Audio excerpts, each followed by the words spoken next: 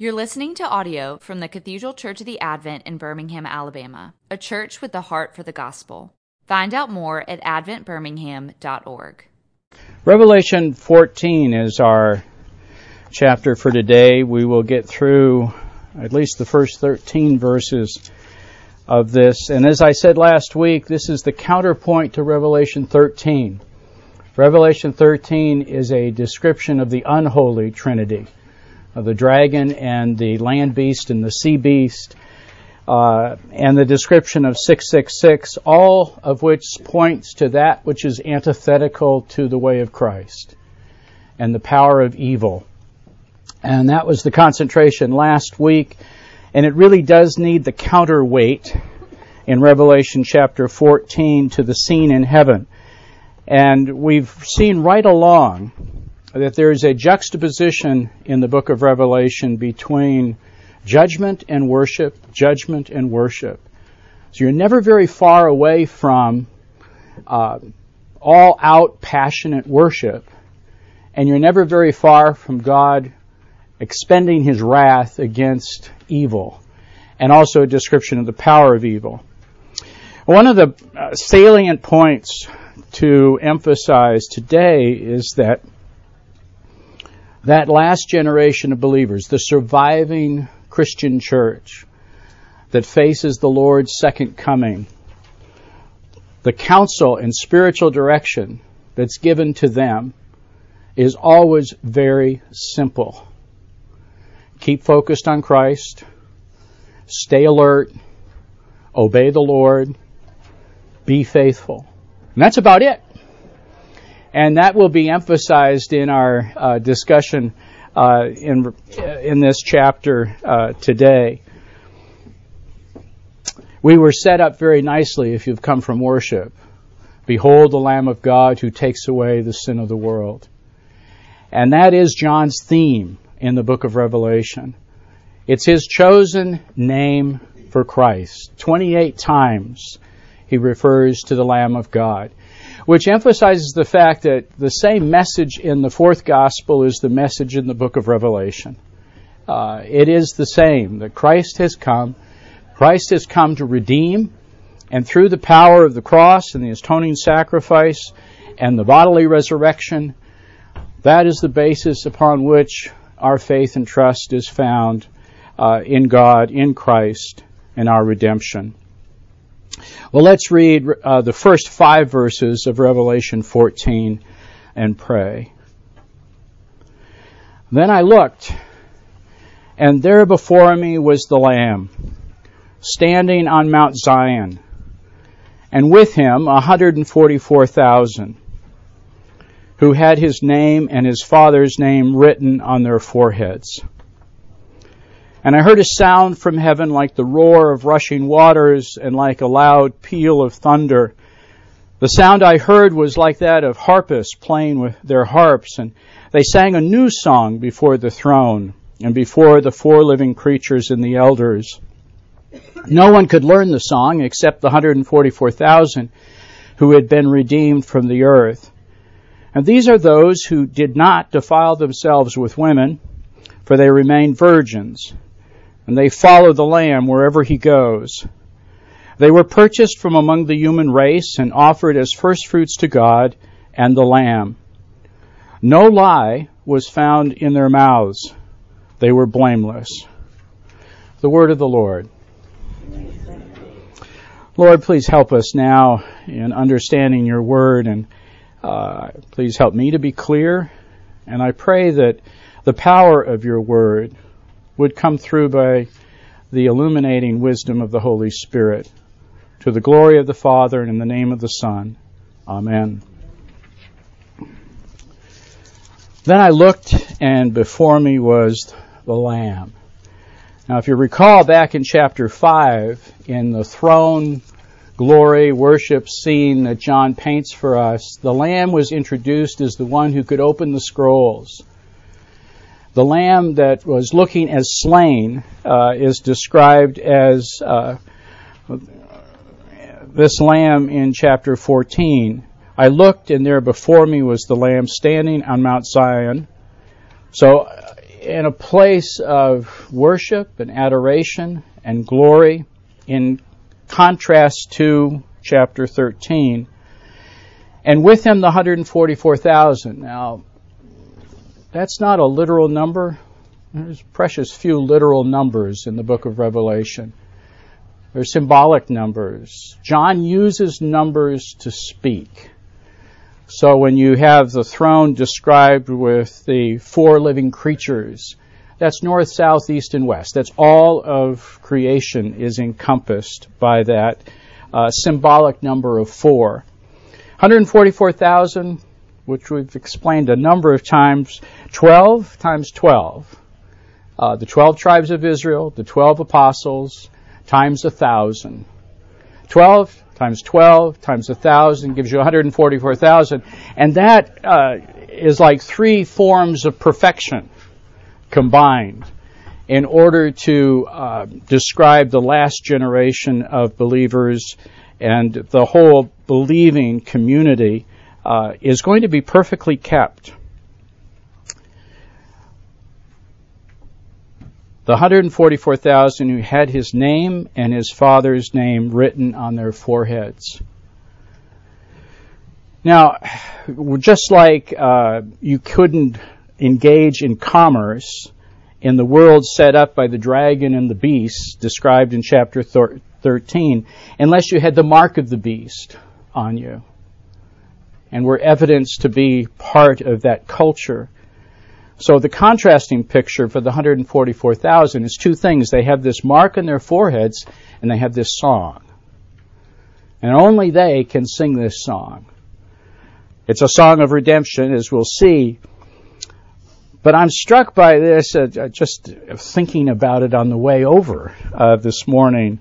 The name on the forehead of each person. What does that signify? Now, it's not a literal name. It's not like Jesus or, John 14:6 or John 3:16 on my cheeks as I play football. It's not that. It's that you are known. You are known as a follower of Jesus Christ.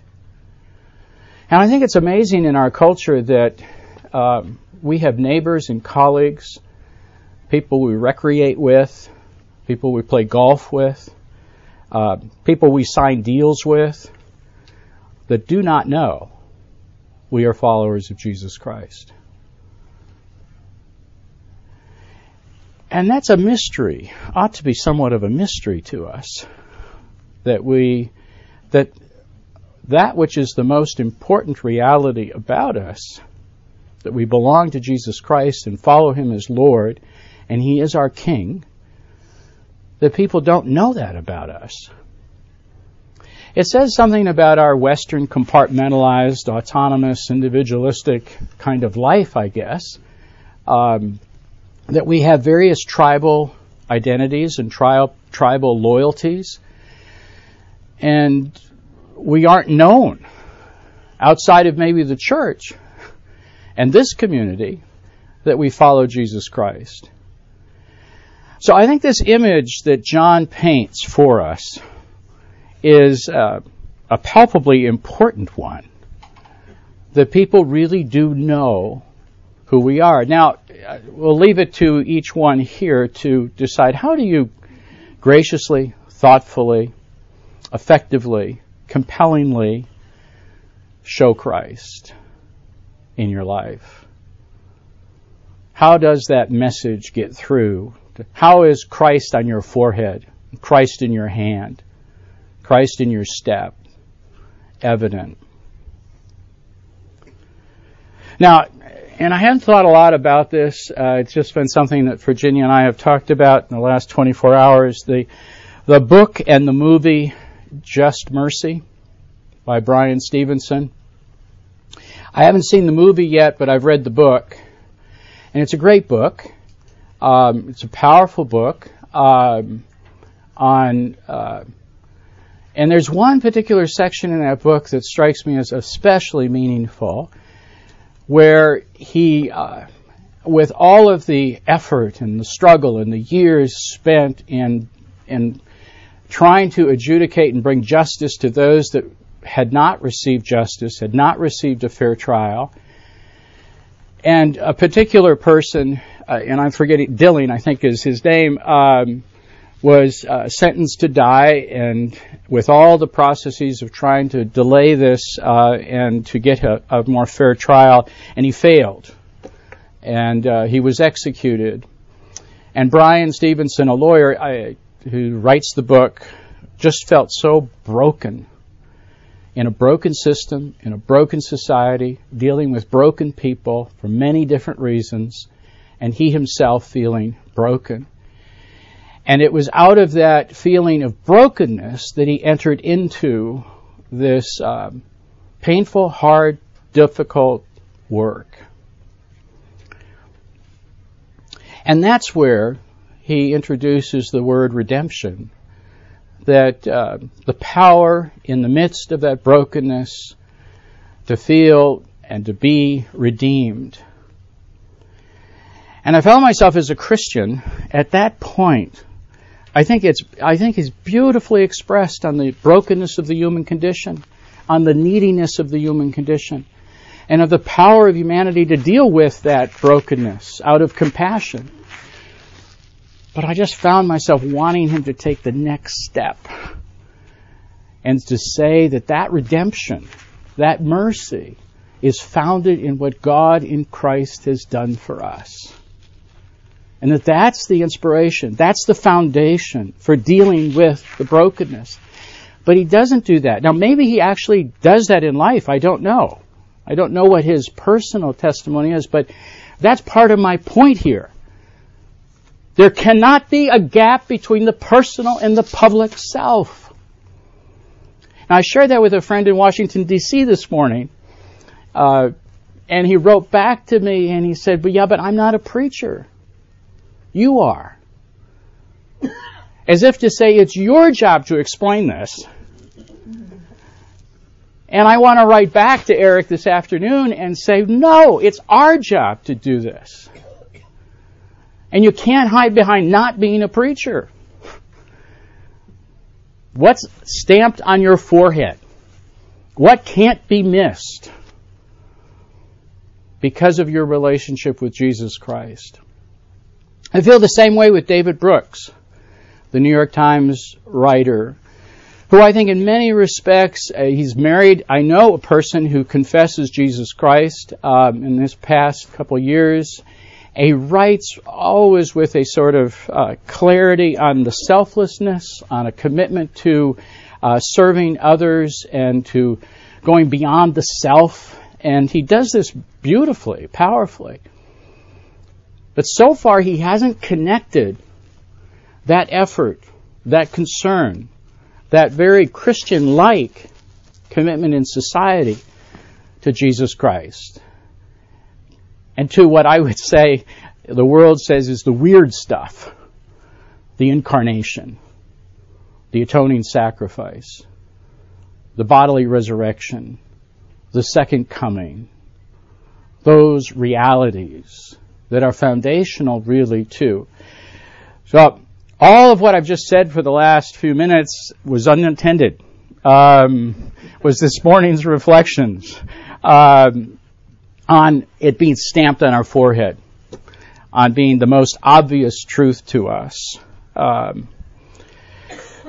John paints a picture here in Revelation chapter 14, a power picture.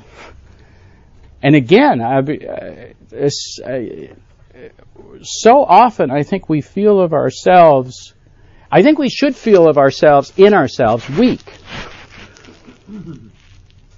and broken and all of that.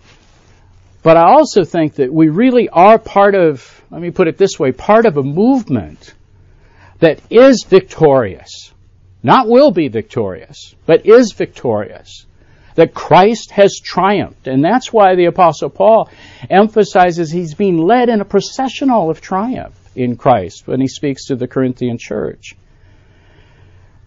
Not a weakness. And that's what gives the Christian, I think, a certain resilience, even in a culture that's been described in chapter 13 as so antithetical to the way of Christ. And it has its difficulties.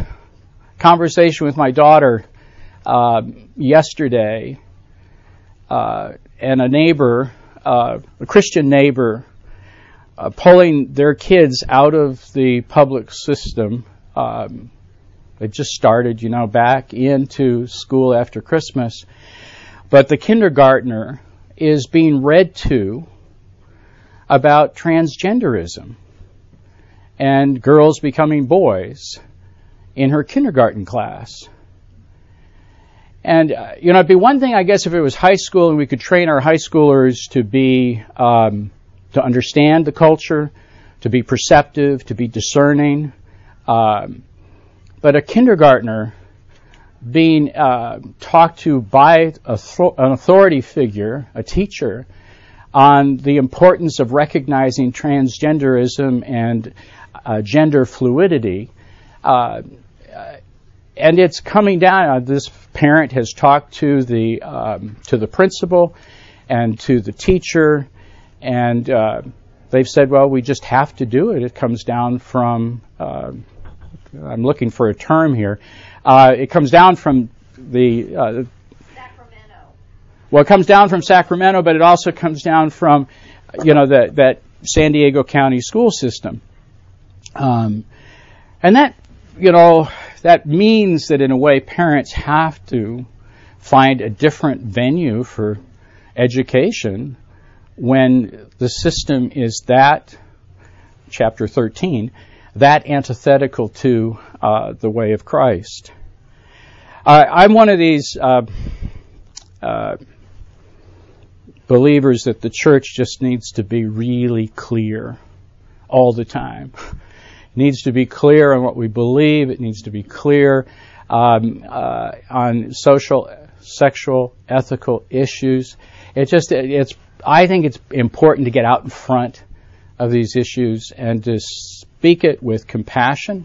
Speaking the truth in love is the theme. And be able to distinguish between being open and receptive to everyone in the name of Christ, but not qualifying or compromising or assimilating into the cultural ethos that stands contrary to the Word of God. I should get to some of my notes for the day. Number one, blasphemy and bluster gush from the unholy Trinity. Deception and falsehood flow from these miracle-working monsters. You might go back and read that. The 144,000 are standing on Mount Zion, and there I give a description. They represent the totality of God's people throughout the ages, as well as the militant last generation of believers fighting to the end. They are sealed against the woes of judgment, and we could spend some time talking about sealing. I have done that in past classes, and we are sealed by the Holy Spirit. Number two, the juxtaposition with the nightmare happening on earth and heaven. In juxtaposition to what's happening on earth, heaven is pulsating with a thunderous celebration. And John projects his struggling congregation into the future to experience the victory of the Lamb. There's three ways in this chapter in which John distinguishes what the believers are going through and what is happening on earth. Number three there, the Apostles John's heavenly vision re-envisions power in three ways: the power of worship, the power of obedience, and the power of proclamation. And it's helped me to understand this chapter to frame it in terms of a worship service. And in three ways to look at this worship service, to look at it in terms of our hymns, the anthem, our offering, and our sermon. So that's how I've kind of structured this, looking at what's happening in heaven, this pulsating, powerful worship. So number four, under the anthem. Praise songs drown out the deceiver's propaganda and remind us that the church is first and foremost a worshiping community whose life centers on the Word of God. It's interesting how important music is in the terms of the gospel, in terms of the church. and how music surrounds all of the important events in Scripture. If you go back and you look, Moses' song celebrating the Exodus, Mary's Magnificat celebrating the news of the coming Emmanuel, Simeon and Anna's songs, Zechariah's benediction. The events that take place in salvation history are marked with song.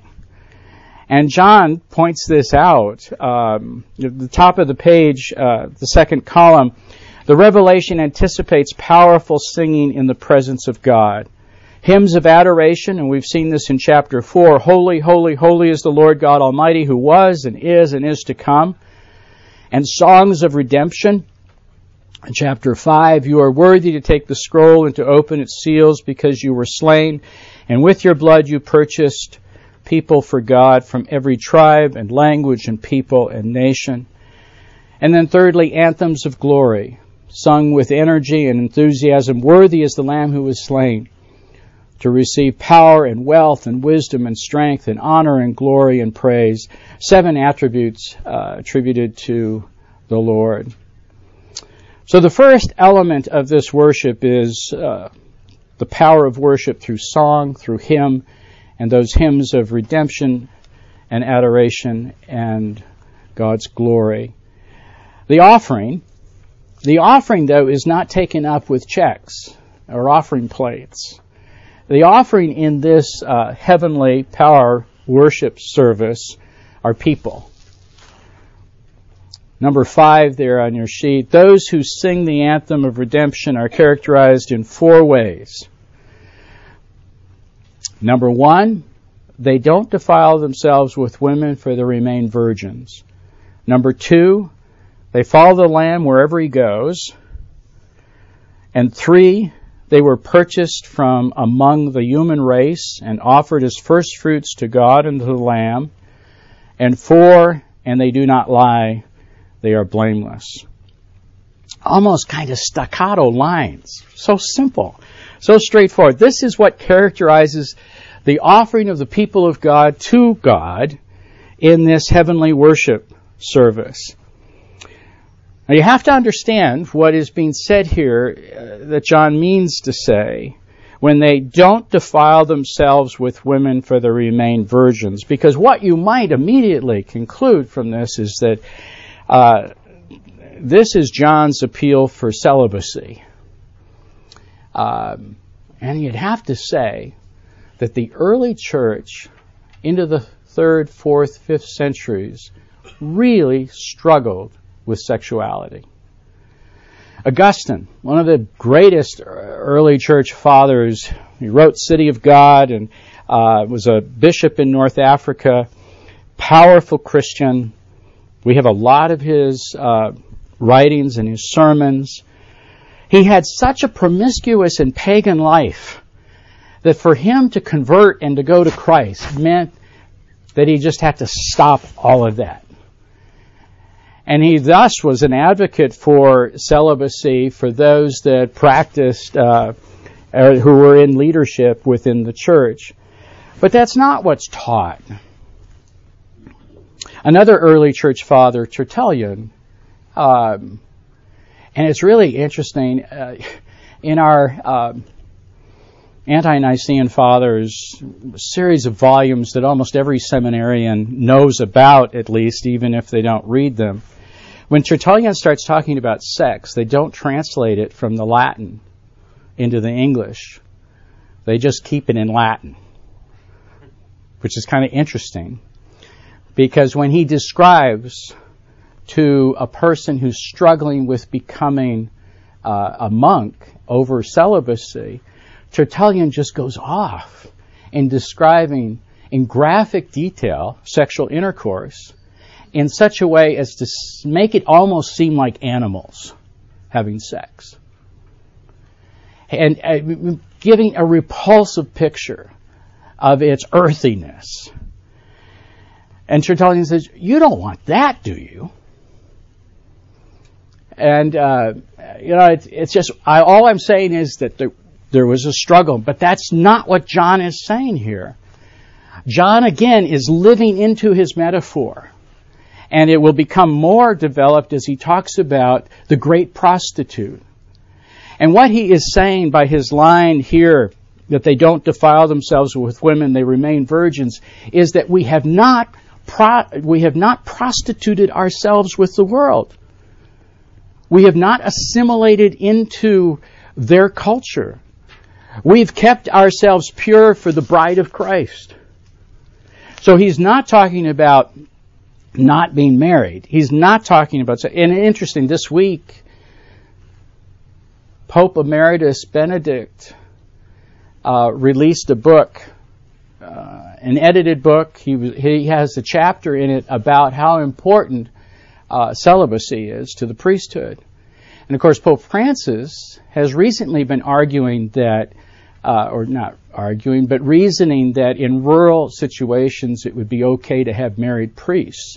So there's a battle that's going on in the Roman Catholic Church. This book was released in France. I think it has yet to be released here. But this isn't what John's talking about. John is talking about in terms of metaphoric terms that we have not prostituted ourselves with the world. Number 2, they follow the Lamb wherever he goes. Isn't that a great way to describe discipleship? You just follow the Lord Jesus. That's what I'm doing. No matter what your vocation, profession, background, whatever, that's, you follow the Lord Jesus. You go where he goes.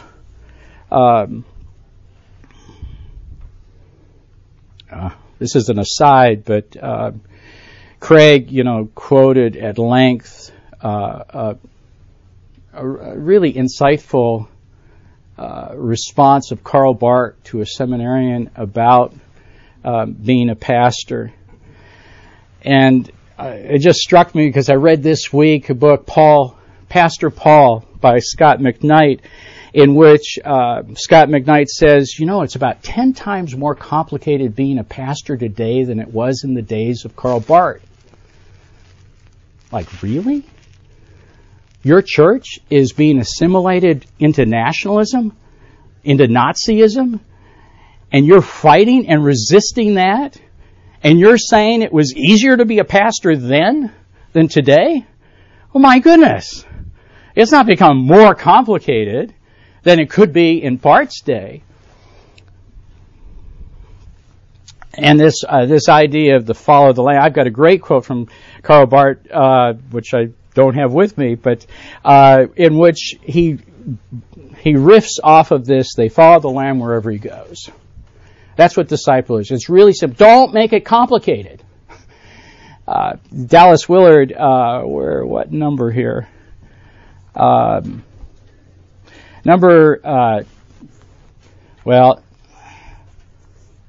should have numbered it. Under offering, the third paragraph down.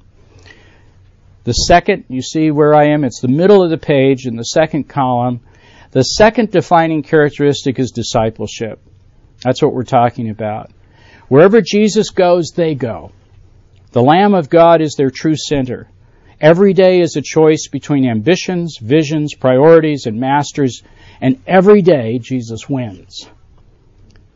And this is the quote from Dallas Willard, a professor in Southern California who really went off in terms of understanding and speaking about the Christian life in his secular institution. Did a great job, great work. The secret of the easy yoke. Come to me, all you who are labor and heavy laden, and I'll give you rest. Take my yoke upon you and learn from me, for my yoke is easy and my burden is light. That invitation of the gospel. The secret of the easy yoke, writes Dallas Willard, is simple, actually. It is the intelligent, informed, unyielding resolve to live as Jesus lived in all aspects of life. And Willard would emphasize in the context of the grace of Christ making that possible. But, I can't stress this enough, that the Christian life does not happen automatically. It doesn't just happen. And that's why there are spiritual disciplines. That's why grace inspires us to apply ourselves to what the Holy Spirit is giving us. I don't think it happens without blood, sweat, and tears. Because my human condition is such that, saved by the grace of Christ, I still yet struggle and have profound things to work through and deal with. In fact, I think it's very confusing when you basically tell people that there isn't a struggle. I mean, that's just denying the importance and the power of culture. We are enculturated beings. We're so much a product of family and place and time that isn't shaped by Christ in the household of faith. And so thus we run into, I think, a powerful struggle, all of which is framed by the grace of Christ and by His mercy, and not by merit and not by works.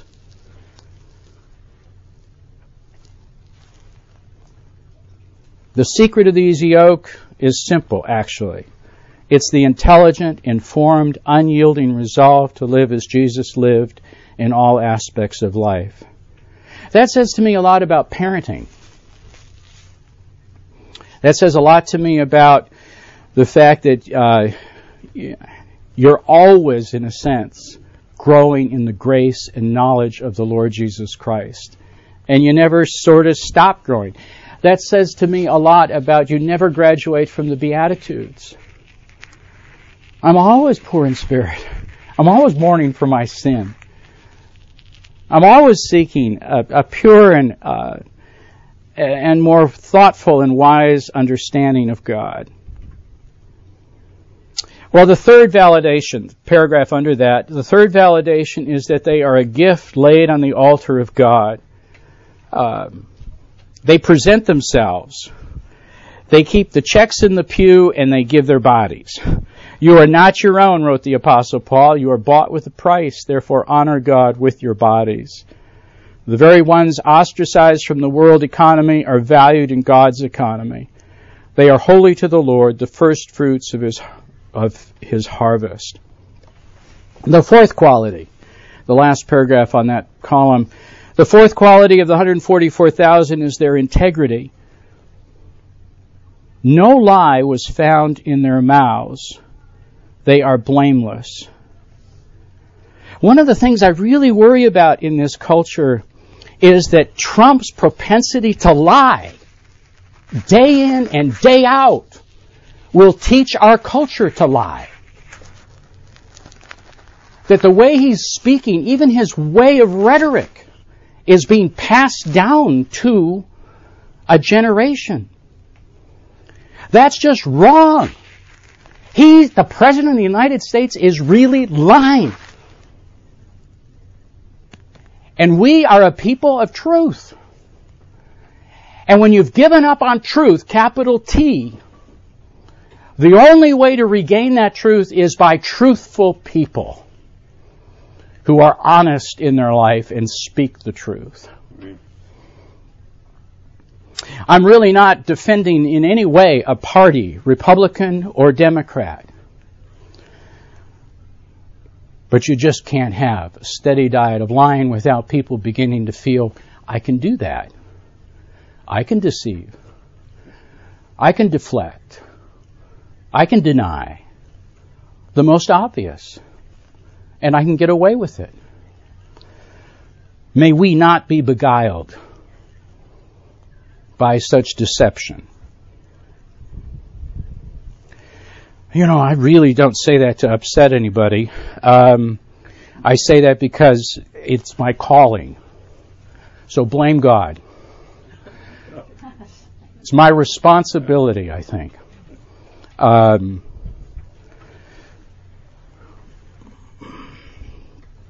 No lie was found in their mouths. They're blameless.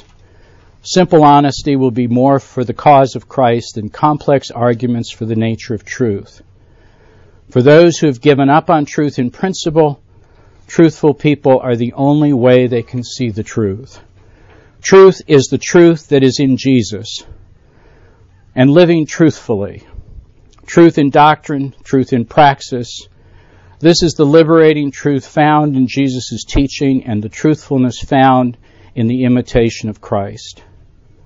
So, these four qualities. Number 6, these four qualities: sexual purity, obedient discipleship, a sacrificial life, and undaunted integrity. And I'd suggest to you those four, very simply stated, but so complex to work out, help to disentangle the life and identity of the church from the life and identity of American society. Peter Gilchrist wrote, and this quote I think is important, and maybe I'll read this, and then if there's any comments or questions you have, I'll open it up. Today we emphasize the new birth, as well we should, coming to Jesus Christ. In no way should we minimize that. The ancients emphasized being faithful to the end. We moderns talk of wholeness and purposeful living. They spoke of the glories of the eternal kingdom.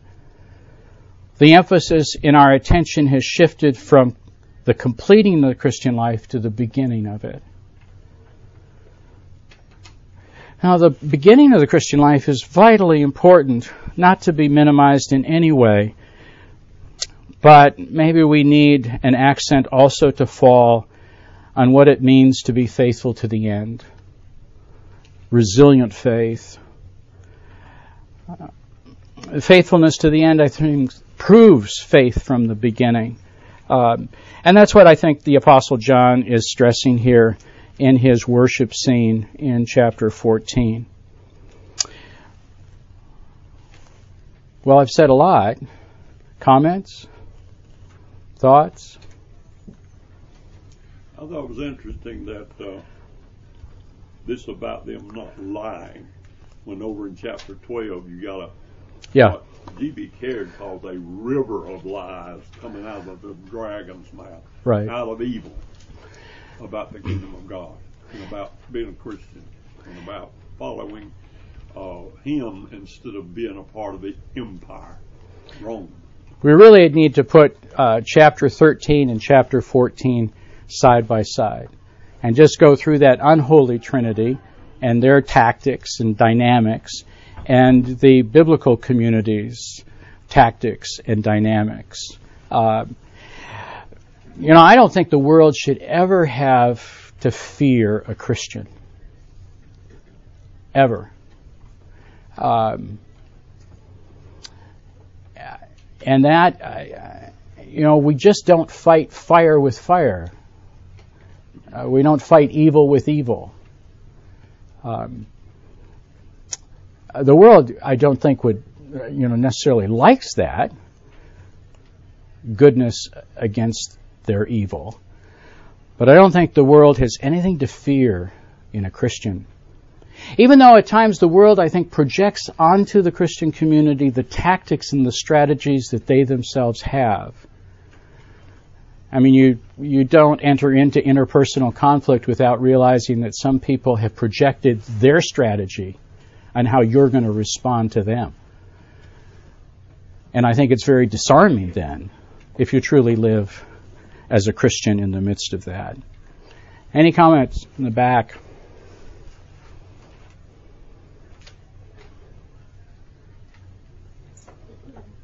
Tom? Any more thoughts on why music seems to be so important in heaven? Music is one of the big things. They're not card games. They're not... Tom is asking, why is music such a big deal in heaven? Well, my quip to that is, well, God invented it. But He invented not only the vocal and the creativity behind instrumental and all of that, invented that, and ears to hear it, and a mind to resonate with it, but He also a heart that is moved by it. I have an African-American friend, Robert Smith, who says that unless the truth is escorted by music, it doesn't retain in the heart. And in a way, music has a way of reaffirming, reiterating. That's why it was so beautiful today in the service that the choir sang from the Messiah about the Lamb of God that resonated with the sermon. And, the best worship, I think, is when all parts of that worship are resonating together and reiterating the message. And that's why I make the point in the book that at times John, instead of saying they sang, he says they said. And I think the reason for John doing that is the message is never lost in the music. The message is never lost in the music. And so he can say, he can speak of they said just like he could speak of they sang. It's when we've just caught up in the sentiment of the melody or the movement of the music, and we lose the message that it becomes inappropriate for worship. The message must not get lost in the music. And the music ought to correspond to the message. And I think that's all through the book of Revelation. I think the emphasis is there. For teenagers, I would suggest to them maybe thinking in terms of a rock concert about heaven's going to be like. Something that is pulsating and powerful and something that gets their adrenaline moving. They're not going to be bored in heaven. Well, may the God of hope fill us with all peace and joy, and as we put our trust in Him, may our hope abound through the power of the Holy Spirit. Amen. You've been listening to audio from the Cathedral Church of the Advent. If you live in Birmingham or find yourself visiting, we hope you'll join us at one of our Sunday services. Find out more at adventbirmingham.org.